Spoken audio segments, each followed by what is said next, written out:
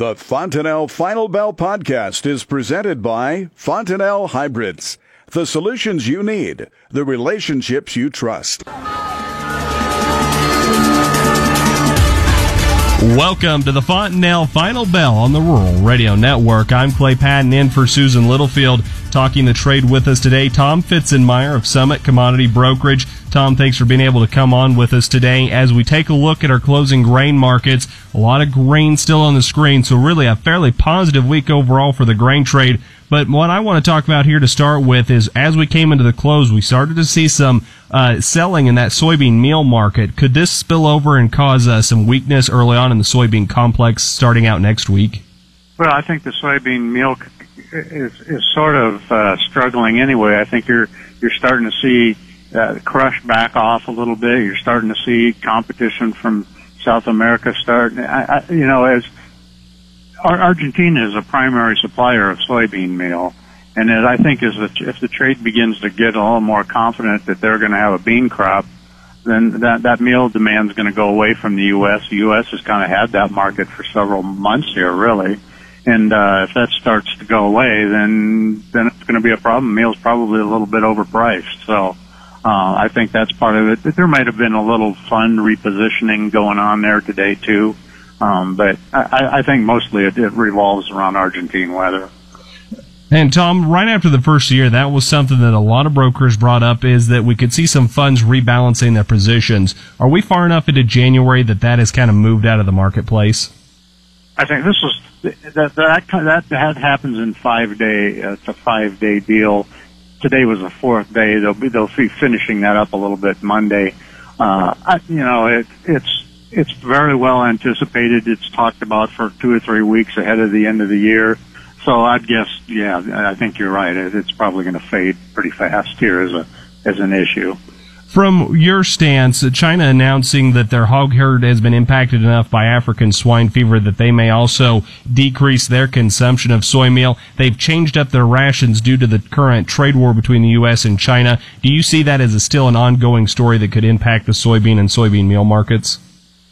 Oh, I think absolutely. I think there's only two stories really in those two markets, and that's South American weather and Chinese demand as far as I'm concerned. So I don't think there's any question about it.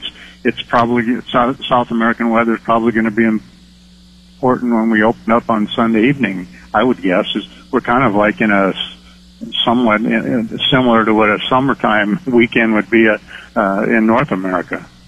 Looking from a technical perspective, what are some key points of support or moving averages that we need to hold on to right now to continue to support this market? Are you talking the soy complex or corn or? We'll start with the soy complex.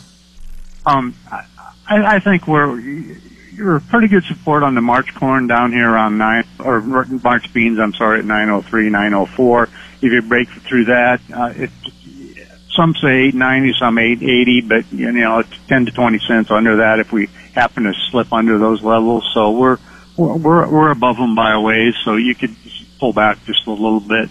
As far as March corn goes, I think you have to look at 373 as pretty good solid support. You could break under that a little bit, maybe you slip to 68, but somewhere down in that range. Resistance in March is certainly up in that 387 range on corn. Now, the one that still saw some decent gains today, that's the wheat market, putting a nickel plus on a lot of contracts. What is behind continuing to feed these wheat bulls? Well, I think there's concern about how many acres we're going to get planted in the U.S. next summer. There's weather problems around the world with wheat, so all that I think feeds into the strength in the wheat market. I'm one of those that thinks somebody's producing wheat about every month around the world, so it's a little hard to tie in and get too excited about a rally, but that's. It's going to bounce around, and it did today. It wasn't things weren't so great yesterday, so it's kind of just putting what was lost yesterday back on today. And Tom, the question I'm sure on a lot of producers' minds today, we don't have a WASDE report. Typically, that would be the big item of conversation that we'd be talking about right now, but we don't have any data from the USDA due to the government shutdown. So what happens now that we don't have a WASDE? Is there information out of some companies trying to put some crop data together? I don't know that. I don't know whether you call it information or opinions, which are two kind of important different things. But the general consensus that I get talking around to people is that they think that corn yield number is going to be dropped to half to maybe possibly 2 bushel per acre. I think that's one of the things that's underpinning the corn market. The general consensus seems to be there's going to be a slight pullback on maybe half a bushel per acre on beans. The other thing is a lot of talk about whether this late weather and this fall is going to cause a slight reduction in harvested acres. So there's a general feeling that the numbers, if they would come out, would be a little bit supportive. I guess we're going to have to wait and see if that is actually the case. Moving forward, if we do have to go out to February before we do get official WASDE-type supply and demand numbers, what could happen at that point? Could we see some really violent swings in the markets due to that lack of information over such a long period? Yeah, I mean, lack of transparency and lack of information generally is not good and adds to volatility.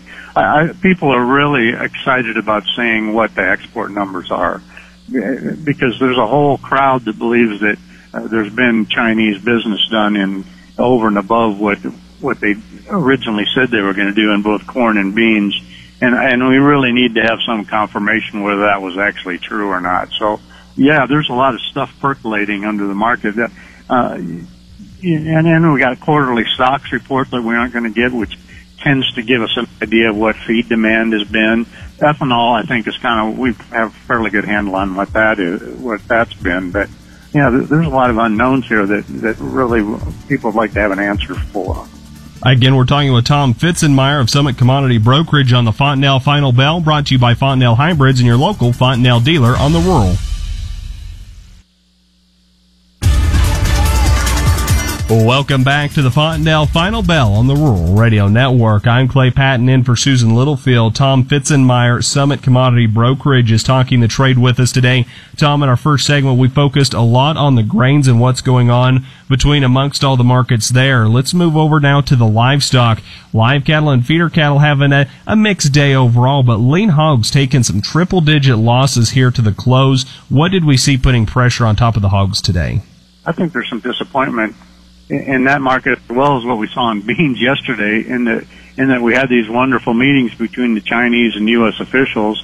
We've got all this talk about swine fever over in China, and yet it hasn't really translated to the sales that a lot of people were expecting. That's number one. Number two, we continue to have hogs coming at us. You talk to anybody around the country in the hog producing areas, and they're just building buildings and expanding, and things are going great guns, and I just think that continuously sort of keeps pressure on the hog market. Having said that, whatever this break gives you, I certainly wouldn't want to get negative because that Chinese business is sitting out there. So I guess at some point we're going to take profits on shorts and start to maybe establish some longs if it breaks too hard here. Over on the live cattle, when you start to look, especially like the April on the charts, they're starting to get above some of their moments of support. They're starting to get closer to these points of reversal here on the top side of their chart. How much further can this cattle market go before the bears really take over? I think you have to qualify that, assuming you don't have some weather issue, and that's always a big deal in the cattle market for January and February. That's when we get those nice pops up because of, problems in your feedlots out there or whatever. So you have to be a little cautious, but having said that, we're right up against resistance on this cattle market. And unless something comes along to boost it up there, I guess we're making sales up against these resistance levels. Now, if we start breaking up above that, maybe you're going to have to cover those or buy some calls or do something different. But if you're a technician or you're watching resistance levels, we're right at them. Moving over to the broader commodity sector, a lot of people will kind of gauge where crude oil is to the temperature of the overall general commodity sector. And we've really seen a nice run up since about Christmas, but today we see a little bit of a reversal and crude oil kind of nearing back down to that $50 a barrel mark. What does that mean for the general commodity market? I continue to think crude oil's stuck in a trading range between roughly 43 and 53. We went up and tested that resistance. We still don't know how OPEC Plus is going to come out with the production cuts and how they're going to try to control production. We don't know whether that sharp break hurt the fracking business in the U.S. a little bit. There's this unknown of just how great the economy is, how the Fed's going to act. All that stuff is involved. So I think we banged up against that resistance at 53.31 was the high in Feb today, and now we're backing off from it a little bit, and we're probably going to go back into a choppy trading range, I would guess. Tom, you brought up those outside market forces. The U.S. dollar index seeing a pretty good sell-off, but now it's again starting to creep its way again slowly higher. Is the U.S. dollar once again that safe haven buy with this government shutdown? Investors are looking to it to possibly hold some money until we get data moving again? I think that's part of it. I think part of it's Fed policy. You know, we had that sell-off. And I mean, basically the dollar's value is determined by interest rate differentials between the dollar and every other currency, and we still, in spite of the dovishness of the Fed's policy going forward, we still have interest rates that are somewhat higher than everybody else's, and I think that's going to continue to attract value to the dollar. Now, the dollar is going to fluctuate primarily against the yen as a safe haven play. And I think with the stock market firming up this week, that you saw some liquidation of that spread. But I think the dollar's in a trading range here, also probably going to revolve a few points either side of 95. And Tom, when we take a look, moving away from market factors, but talking marketing strategy here, when we get little days like today where we see a big sell-off and then we have some gain back to it the following day, depending on where a producer is in their marketing year and marketing strategy, how should you handle these type of little gains? Should it be an active market or should it be a wait-and-hold type scenario? Well, I think one of the things, I think you need to go beyond that and say, what's going on with the basis? And I'm hearing some really good basis moves, particularly in corn and some of these tighter areas. So if you're a producer of corn, I think you really need to keep a close eye on that, and take advantage of that if you need to move some corn. If you don't, then I think you can be a little patient, wait and see if this South American weather, exports, some of this other stuff, seasonality tends to give you a little bit of a bounce here. But like I said, if you need to move some stuff, I'd be checking on the basis in your local area. Tom, for folks who want to know more about Summit Commodity Brokerage, what is the best way for them to call you or find out more information?